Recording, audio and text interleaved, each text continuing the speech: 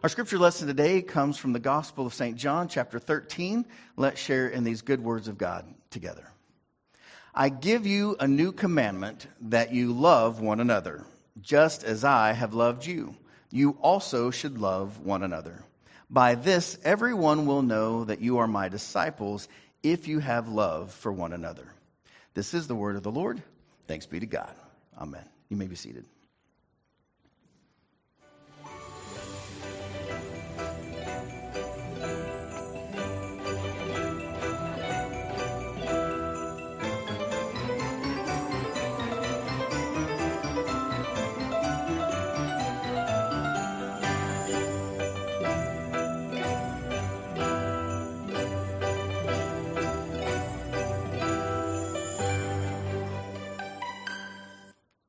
Well, it is my joy to be with you today. My name is Mark Foster, founding senior pastor here at Acts 2, and we are in the last Sunday before Christmas. And so, did you all know that Christmas is this Saturday? Like less than a week. It's upon us. And I hope to see you on Friday night for Christmas Eve. It is one of my very favorite services of all the year. It's so beautiful. And I can't wait. I've always loved Christmas. Even as a little boy, I would try to stay up all night. I look forward to it every year. But not everybody does. Christmas can be very difficult for lots of folks, particularly those who have had loss this year. Matter of fact, a Pew Research Center reported that roughly 1 in 20 Americans say that there is nothing about Christmas that they look forward to except for it to be over. That's the only thing they look for. Isn't that sad? I mean, 20%, or what is that, 4%? Math people, help me out here. It's 5%. Thanks, Noah. My son, the aeronautical engineer. Thanks for helping Dad out with the math there. All right? Nothing. Can you imagine that? Nothing about Christmas that they look forward to other than it being over. Another survey, this time by the American Addiction Center, found that nearly a third of men, think about that, 1 out of 3 men, and 20% of women drink enough at Christmas Day where they can't remember it at all. Which I think is the point, right?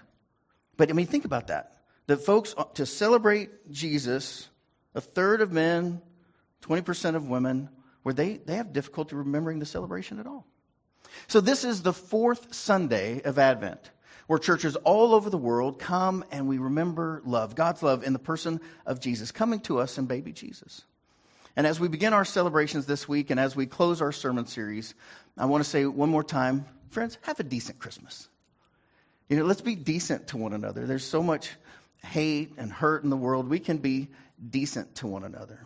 And so we're in our last week of this series, Have a Decent Christmas. And today we come to love and light. Will you say that with me? Love and light. That's who Jesus is, and that's who we are to be as his followers. I love the way Dorothy Day puts it. She says, we have all known the long loneliness, and we have learned that the only solution is love. And that love comes with community. And that's why what we do here this morning is so important. What we'll do Friday, Christmas Eve is so important. What you'll do with your families as you come to celebrate Jesus coming to the world. But friends, here's the thing. The world will know the love and light of Jesus this Christmas if we have love for one another. Now, that's what Jesus says in John 13. If we show love to one another, then the world will know. And the Bible is full of these if-then sentences, isn't it? If you'll do this, then I will do that. But so often on our Christian walk, we like to forget the first part, if. We just want the blessing on the back end. But this is the way it works. The world's only going to know about the love and light of Jesus if we show love to one another, if we show love to the world. And so to get up to this point of the last 3 weeks, the first week we talked about hope over hate. Will you say that with me? Hope over hate. And one of the reasons that's so important is because hate hurts both those who receive it and those who carry it. It's been said that hate is a poison in which we drink in hopes of hurting someone else.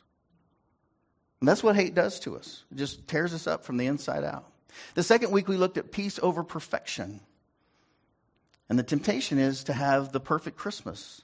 But friends, you know that's not possible. There's no perfect Christmas. Even the first original Christmas was in an outbuilding. There's no perfect Christmas. Your family doesn't need you to be perfect. They need you to be present. Amen? They don't need you to be perfect. Just show up, to be present. And what that probably means for most of us is that we check our phone at the door when we come in, so we can be fully present with one another. You don't have to be perfect. Just be present. And then last week we looked at joy over judgment, because judgment and joy cannot coexist. And you know what? Neither can hope and hate, and neither can peace and perfection. You have to choose. If you try to have the perfect Christmas, you won't have peace. If you're eaten up with hate, it takes away your hope.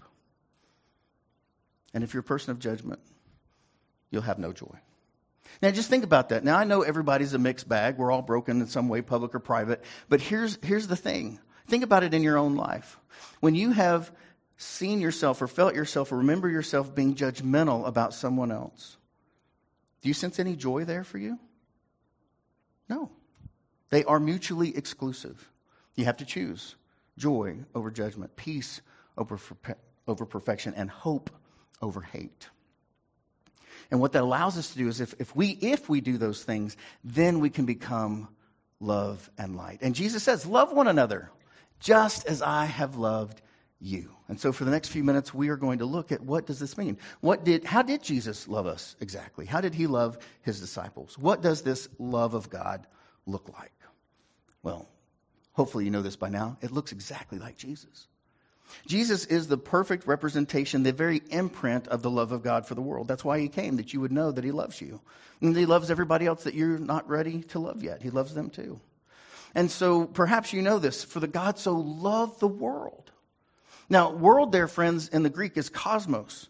And so you can read that as cosmos and think about the cosmos of Jesus' day. That was Rome, right? That had their foot on the neck of the Jewish people. So God so loved those who did not even love him back. God so loved those who were not even a part of the faith. God so loved the world. Notice it doesn't say God loved the church people. It doesn't say God loved the good people. It doesn't say God loved those who showed up for Sunday after their business party. It is the world. It's the world. And if you did show up after your business party, good for you. That's not a bad thing. It's a good thing. But Jesus didn't come to die for that. He came so that everyone who believes in him may not perish, but may have eternal life. Indeed, God did not send the Son into the world to condemn the world. No. But in order that the world might be saved through him. That we would actually have the ability and the opportunity to know and share and live in the love and the power of God. So what does this love look like? Well, what did Jesus do? Well, Jesus fed the hungry. That's what he did. He did it all the time. That's partly why the multitudes followed him, is because he was feeding them. He would care for them. And he would do it thousands at a time sometimes. Now, the Gospels say it like this. Jesus said to them, they need not go away. This is some 5,000 men, and then some women and children, so maybe 10 or 15,000 people. And the disciples come to Jesus, and they say, Jesus, what are we going to do? He says, what do you mean you give them something to eat. And then, their eyes must have gotten this big, like, what? How are we going to give them something to eat? We have nothing here, which, by the way, is what we all say when Jesus asks us to do something, isn't it? Jesus says, I want you to do this. And we're like, we really don't have enough to do that, Jesus, as if he doesn't know. And they replied, we have nothing here but 5 loaves and 2 fish. And he said, bring them here to me. And then he ordered the crowds to sit down on the grass. And he took the 5 loaves, 2 fish. He looked up to heaven, he blessed it. He asked God to get involved. And he broke the loaves, and he gave them to his friends, the disciples. And the disciples gave them to the crowds. And what do you know? All ate and were filled. And they took up what was left over of the broken pieces, 12 baskets full. And those who ate were about 5,000 men, plus women, plus children. Growing up, I would hear my dad preach this sermon. And he says, the miracle is not like, self-rising bread. The miracle is that when we live into God's will, our own generosity is bringing heaven to earth. Because when the people sat down, in these little groups, you know what happened? Part of it was actually shame, because they saw the little boy give the loaves and the fish, and when they sat down, like, oh, here, you want the fish? You know what happened? They're like, well, I actually do have something. Right? I actually do have some food on me. And so did the next person, so did the next, but they just weren't willing to share yet. So Jesus opened their eyes. Jesus, as love and light, opened their eyes, and there were 12 baskets left over. They had more food than they knew what to do with, which is the same for us today. We got more stuff than we know what to do with. But there are people who don't. One of the great joys of my life as your pastor is to watch you all get involved in really important ministries throughout the community, like Edmond Mobile Meals. One of our members is the president of that organization currently. For years, we've had people cook those meals. We've had groups that go and they deliver those meals. We have folks raising money for those meals. And as a church, we give thousands of dollars each year to Edmond Mobile Meals. I got a letter saying thank you, which is one of the joys of my job. I get all these thank you letters for the things you do. It's kind of a neat deal for me. And it said this. It says, together, we will make sure that no senior in Edmond goes hungry. I mean, that's quite a statement. And they do. And they do. I want you to think about this. There are people just within a few miles of us that all of their family has passed. It's just them. And they don't have a way to feed themselves. They don't have anybody checking on them, except for Edmond Mobile Meals. When Chantel and I drove for Edmond Mobile Meals, we've done this a couple times in different settings. One of the things we found out was, for some families, the only way they know someone passed is because the Edmond Mobile Meals driver noticed that they didn't pick up their meal from the day before. I mean, that's loneliness. And you are making a difference there. Last year in 2020, Edmond Mobile Meals served more than 53,000 meals to anyone who needed it. There's no form you have to fill out. Just, do you need a meal? And if you say yes, you're going to get a meal in our town. I love that about our town. To homebound elderly and disabled folks in Edmond. That's what love does. Love eats with sinners. It doesn't hold it to itself. It doesn't hold it to its small group or circle of friends. It goes out into the world. That's what love does. That's what Jesus did. He ate with sinners. It's recounted like this in the Gospel of Matthew. As Jesus was walking along, he saw Levi, whom we call Matthew in the Gospel of Matthew, son of Alphaeus, sitting at the tax booth. And he said to him, "Follow me," Jesus did. And he got up and followed him. And as he sat at dinner in Levi's house, whoa, you can't do that as a rabbi. You can't eat with tax collectors and sinners. They were also sitting there with Jesus and his disciples. For these, there were many who followed him. Now, Jesus knew when he did this that was going to be a problem. The religious so-and-sos of his time were going to be really arguing about him and being upset with him because he was breaking their rules. Not God's rules, their rules, the ones that they had set. And when the scribes of the Pharisees saw that he was eating with sinners and tax collectors, those who were in cahoots with Rome, they said to his disciples, "Why does he do that? Why does he eat with tax collectors and sinners?" And when Jesus heard this, he said to them, "Those who are well have no need of a physician, but those who are sick." Will you read this last line with me? "I have come to call not the righteous, but sinners." And that's why we open every service here. Good morning, saints. Good morning, sinners.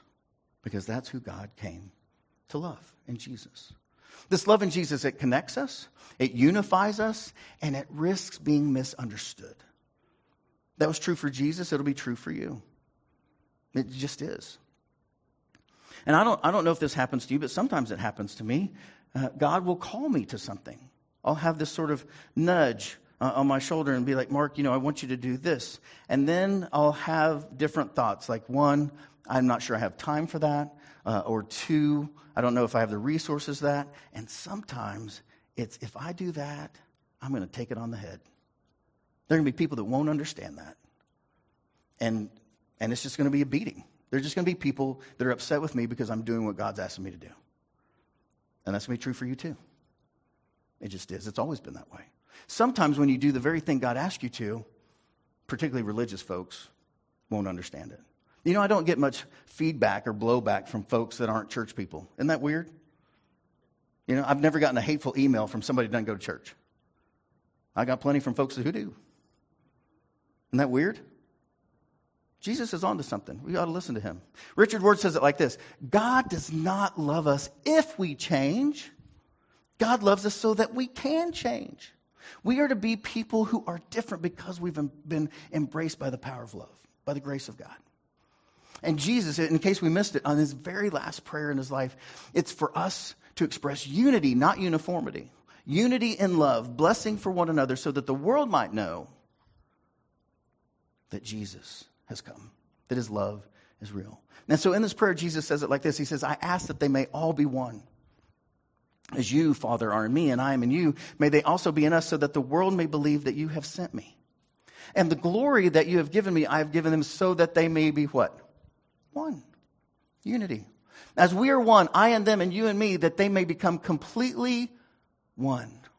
So that the world may know that you have sent me and have loved them even as you have loved me. That's what love does.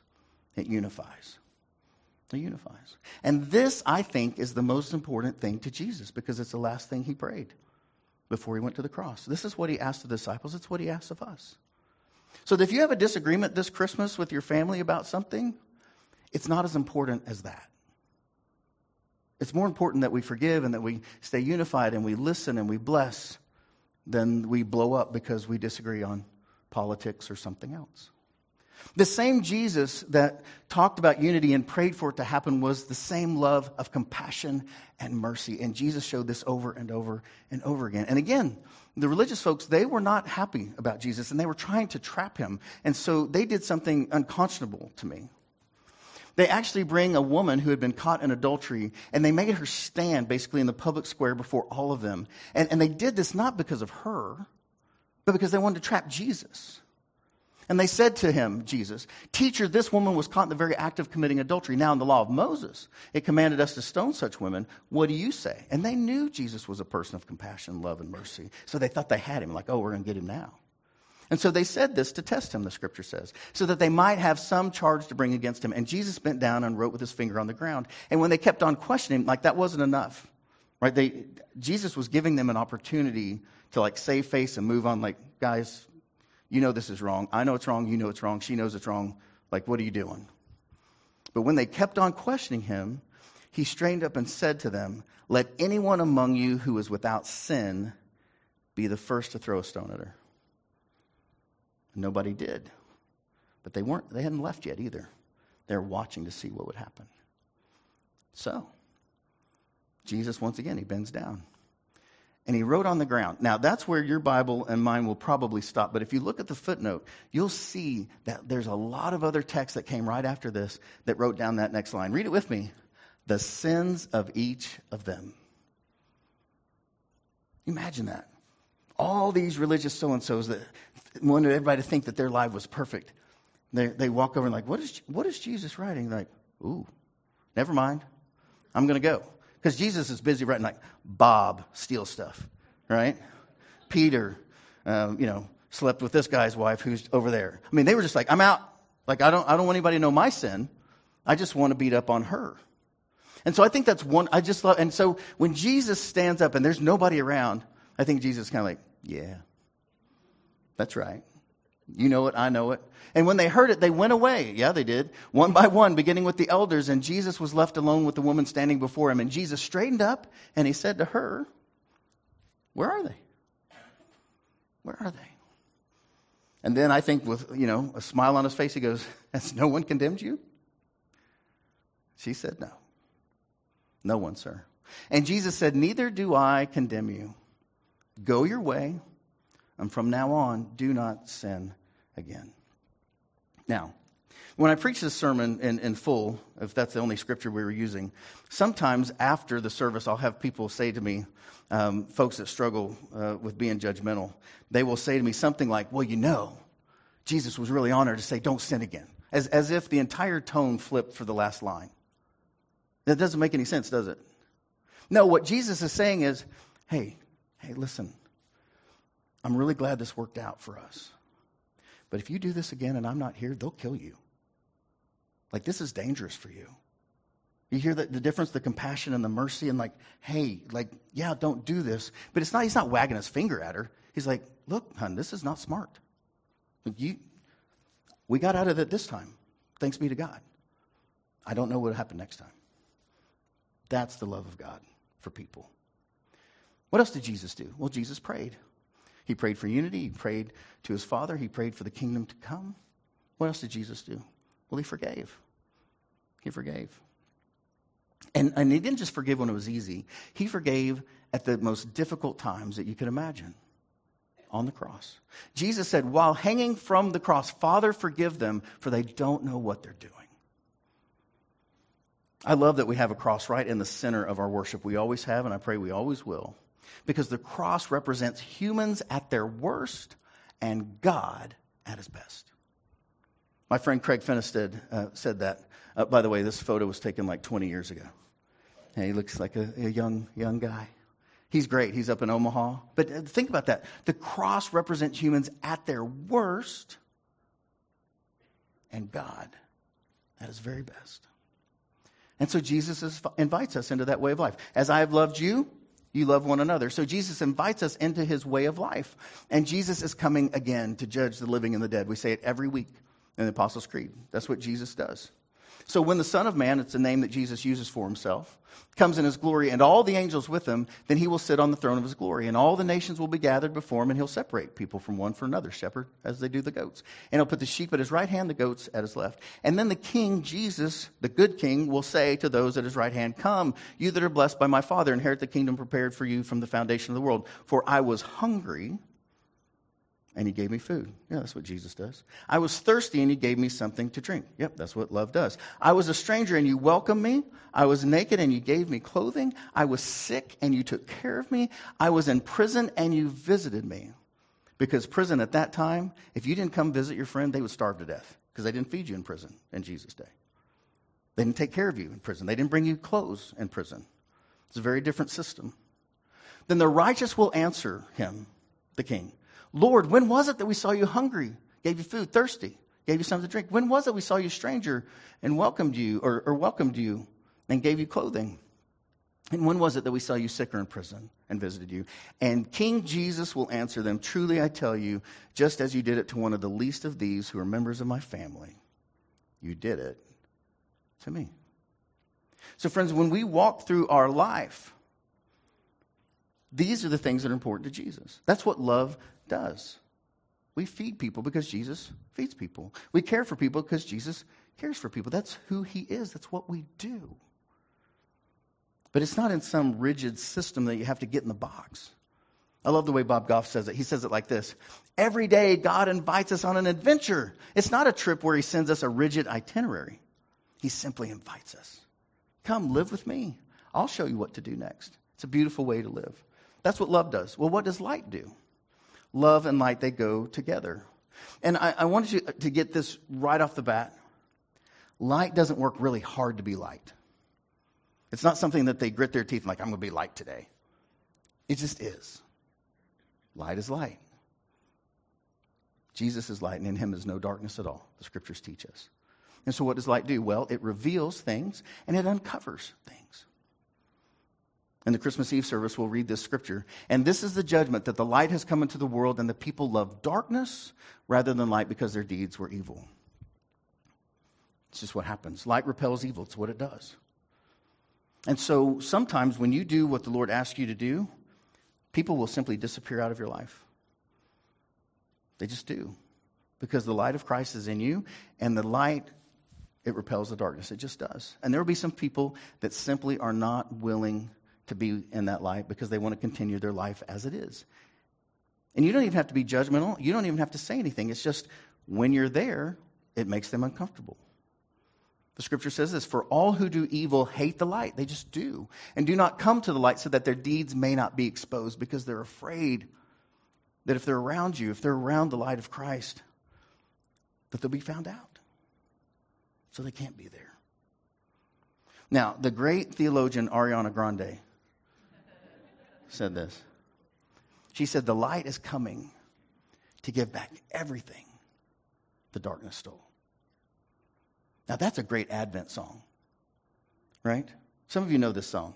It is not a Christmas song. It is not an Advent song. But that's the thing about light. It seeps in everywhere. It starts to make the difference, the man-made difference between sacred and secular, start to disappear. Because the light of Christ can go anywhere. We don't determine where the light and love of God goes. It just goes. When it's light, it's light. And every once in a while, I love this when music that we don't think of as Christian or of God starts to say the very things of God. The light is coming to give back everything the darkness stole. That's what Christmas Eve is all about. That the light is coming into the world to redeem that which has been stolen from our earth. And this light, it brings clarity. It lets us see things clearly. In John 3, it says this, those who do what is true come to the light, so that it may be clearly seen that their deeds have been done in God.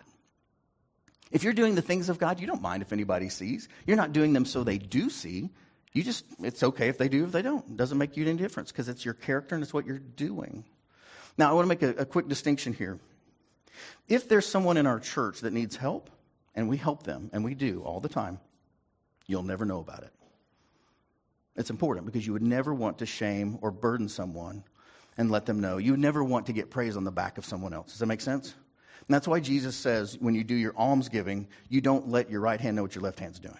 So you never do that.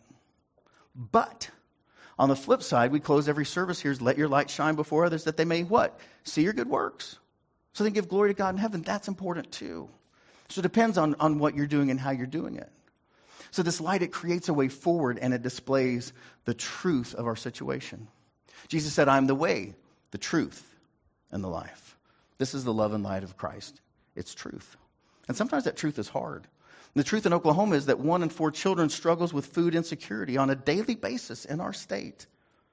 1 in 4 kids. Unfortunately, our public school system pick up a lot of that slack. And then the kids go hungry on the weekends. And I want you to know that there are children in our own town just a few miles from here that you feed. You don't know that you feed them, but you do. You feed them every Saturday, all the way through the pandemic. There are places here, even in Edmond, that we feed kids every day.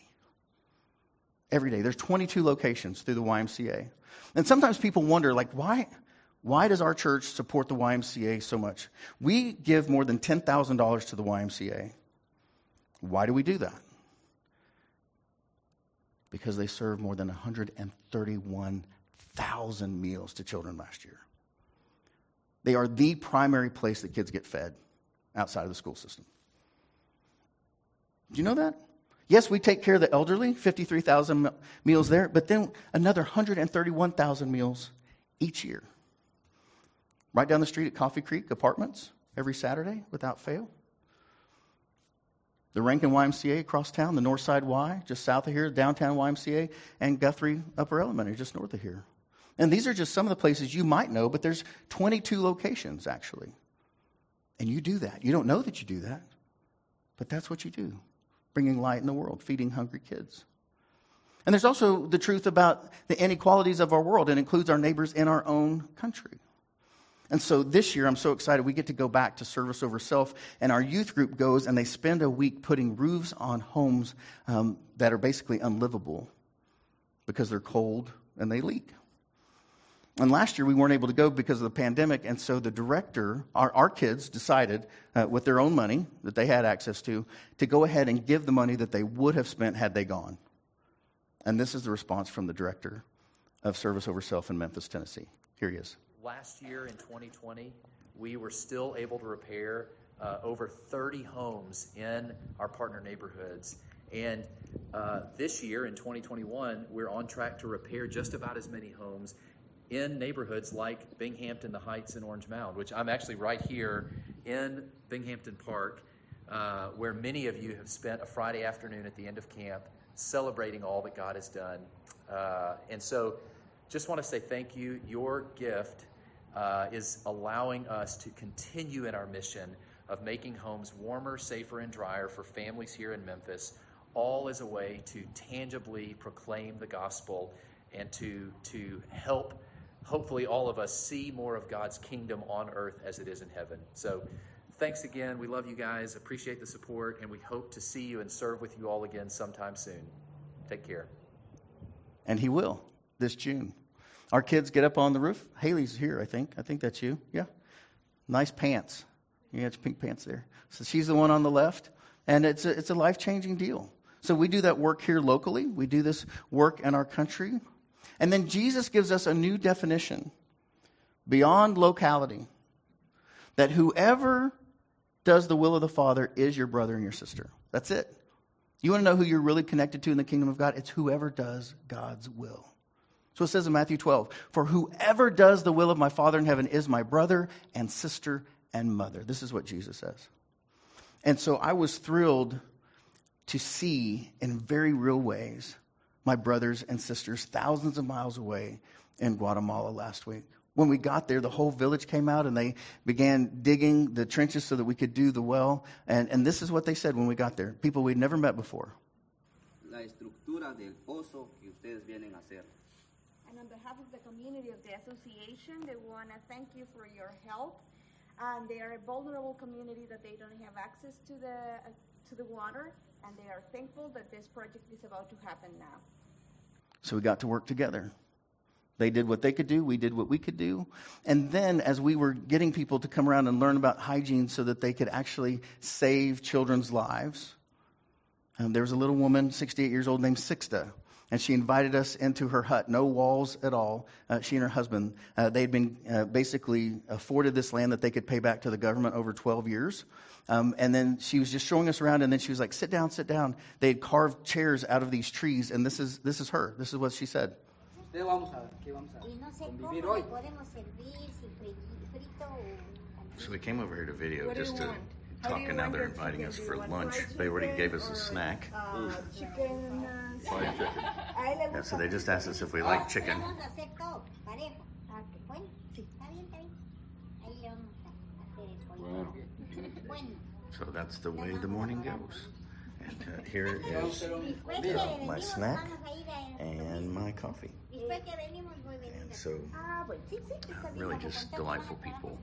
And it's a great blessing to be here. It is the most beautiful and terrifying thing when they say, sit down and have a meal. Because you know you're there because they don't have clean water. And you know that if you eat that meal, there's a good chance you're not going to be feeling so good in a day or two. She said, do you like chicken? And in our conversation, we don't think anything about it. Friends, when we got there, they had about 15 chickens. When we left, there were 2. Think about that. They gave everything they had so that they could be a good host to us. And they had real needs. I mean, there's a 20-day-old baby that was right there. And the work that we do there very likely will save that child's life. And there were lots of other kids around as well. Now, the little girl on the right is about 12, and she's sort of the matriarch of her little clan there, and her name is Natalie. Now, so Sixta and Natalie, they're kind of a pair, and this community was brand new. It's only about 3 years old, and they were trying to survive. They went into drought season and completely ruined their crops, and they are on the verge of starving to death. And Sixta said, our God is faithful. Our God is good, and I want you to give me money and supplies so that we can build a church. There's 30 families, and these 30 families took what they could do, and they built this church. That's their church. Just 3-side open air, and on the other side of that wall now is a well. And so I was working on the well, and one of the people on our team came over. And they said, Mark, we need you to come over here. And normally when people say that to me, it's not good news. So I come over, and there's Natalie with this. She and those little kids had gathered what they could, and they went around the community, and they got enough money so that they could buy this for me. Someone they'd met less than, 36 hours before. This might be the most expensive gift I've ever received in terms of someone's percentage of their income. So I will cherish it the rest of my life. It'll sit in my office right there in front of my books. And I hope that when people say, what is that? I'll be able to tell them the story of Natalie and her love, her great love, because she's my sister, because she does the will of the Father. And before you think this is just about me, no, then they got Vernon, and they brought John, and then they brought Jenny, and every person in our group, gift after gift after gift, because they are brothers and sisters in Christ. So this light and love, it brings life, real life. You'll hear people say that, the mission trips, we do some good for them, but we're really the ones that are blessed. That's absolutely right. You'll never know that kind of love. It's unspeakable. People that don't know you at all. And Jesus says to them, I'm the light of the world. Whoever follows me will never walk in darkness, but will have the light of life. Now, why does this matter? Because this Christmas, this work that we're a part of, it is just one chapter in a much larger story. It's the beginning of our story. Christmas and Easter, they're the bookends of our faith.